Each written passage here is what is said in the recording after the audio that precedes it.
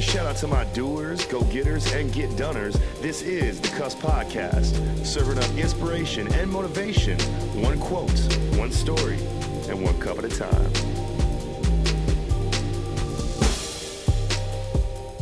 Where do you point your fingers? This is a sincere question. I'm curious to know. When you succeed, where do you point your fingers? Now, I'm pretty sure I know this one.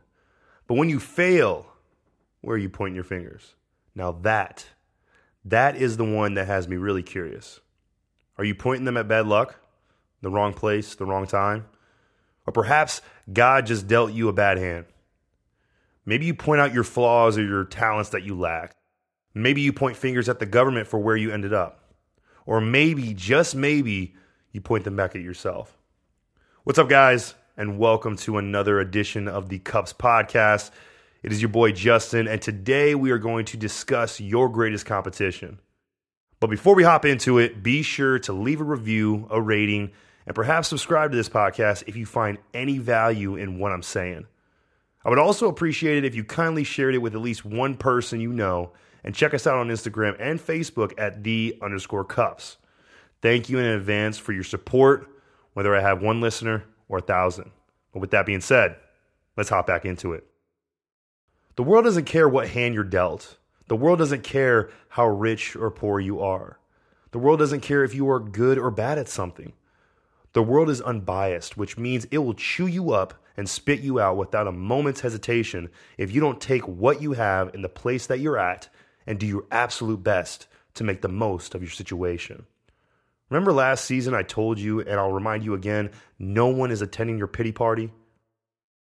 If there is one thing we can agree on, it is that we all have problems of our own that preoccupy our time. But should we spend our time and focus our energy on who or what to blame causing the struggle? If there's one thing we can agree on, it is that we all have problems of our own that preoccupy our time. But should we spend our time and focus our energy on who or what to blame causing the struggle? Or do we fixate our attention on the how to overcome it? Lose the expectations you have for others and for your environment, and focus all your standards on you. It's your fault you're reaping the rewards or consequences of your current standard of living. It is on you to find the right people in the right environment for your happiness, for your joy. It is on you to boost your standard of living. It is on you to seek the education you need to build your competency and your confidence in your skills at work. It is up to you to make the choice to live with intention or to exist by default. You should be your only competition, and here's why. While this may not be the norm for all countries, the United States predicates on the individual.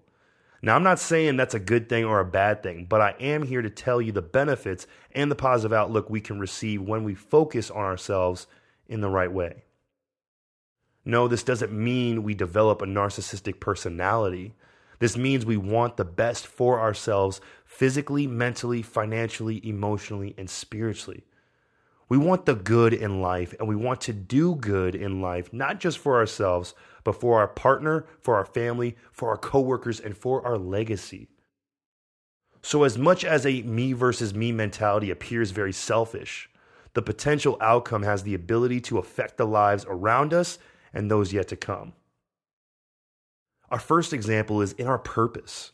When we take the time to evaluate ourselves, our skills, our passions, and our desires, we can dial in on the career we want to have. Now, I've talked with so many individuals over coffee, both young and old, who say they feel stuck where they're at. There is ambiguity in what they want to do. And it's no coincidence when I ask them how they ended up there, they respond with answers such as, "My parents think this is the best route for me," or "I'm doing this for my family." And some flat out tell me the pay is just great in that industry. Don't get me wrong, your parents can be great advocates for your future with their knowledge and experience. And if you have family and are where you're at because the money for it puts food on the table, I don't blame you. But my next question may bring some light to the situation. What do you want to be a slave to? Do you want to live life feeling stuck and unfulfilled, but feel like you're pleasing those around you? Or do you want to have a conversation with them and express your dreams and ask for support as you pursue the things that truly give you life and purpose. At the end of the day, I want you to be at peace with your decision. Going after what you want will never be easy, but taking time to have that conversation with yourself and determining if it's worth it for you and your happiness and your joy and your peace provides clarity for your current situation. And that only happens when we are in tune with ourselves. I'm a big Will Smith fan, been that way since first grade, and I loved his remarks on the idea of personal happiness. To an answer on the topic of his wife's happiness, he replied, "You cannot make a person happy. You can make a person smile. You can make a person feel good. You can make a person laugh. But whether or not a person is happy is deeply and totally and utterly out of your control." This podcast is literally called The Cups because I want to go out and help other people fill their cups. I want you to get inspired. I want you to shift your paradigm of thinking. And I want you to find the joy and happiness and peace in your life. But along this journey, I've learned that I can only encourage and do my best to influence, but I cannot change your life. That has to be your choice. It is completely your choice to listen to me and hear what I have to say and hear my opinions. It is your choice to do something about it, which is why I believe taking this principle into our relationships will foster deeper connections. Companionship is a major key to happiness, whether it's friendly or romantic. But it's not simply up to the other person to make you feel good about yourself. It can help, of course, but relationships expand further than just that feeling. I want the absolute best for my girlfriend. There's no doubt about it. But I also want to make sure that this relationship is centered on a foundation of appreciation, growth, and of course, love. And not simply, I give happiness and you take it. But it isn't up to one person in this world to give us everything that we need, which is why it is crucial that both her and I seek our joy, our peace, and our happiness through multiple venues. Let me give you an example. So my girl and I confide in each other on a daily when it comes to what's going on in our lives and what we're thinking about. But guess what? There are going to be times where we don't connect on things simply because we either haven't experienced it or it never crossed our radar.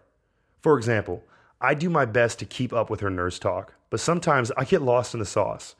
She never faults me for it, but instead she may connect more in that area with a colleague or friend at work, getting her cup filled and finding her own joy in that space.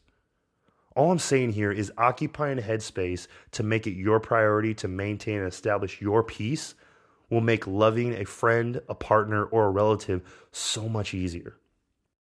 The last piece I want to touch on is when we approach our lives with a me versus me mentality, any excuse is thrown out the window. There is such a humbling factor that comes into play when we fail and can accept the fact that you had something to do with it. Whether that be a failed relationship, a bad day at work, not winning that game, you fill in the blank. A me versus me mentality eliminates any desire to compare yourself to no one other than the standards you have for you.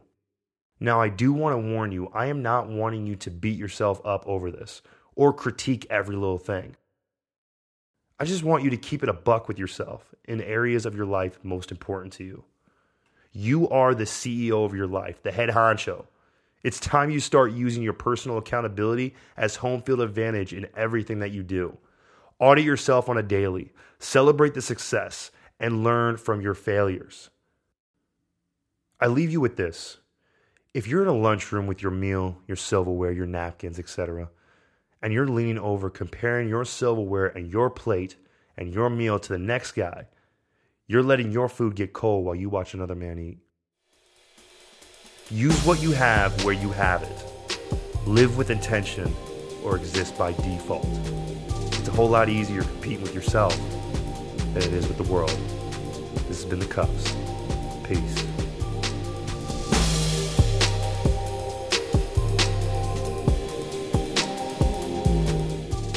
The Cups Podcast is written and created by Justin Davis, accompanied with music and production by Joey Biancardi.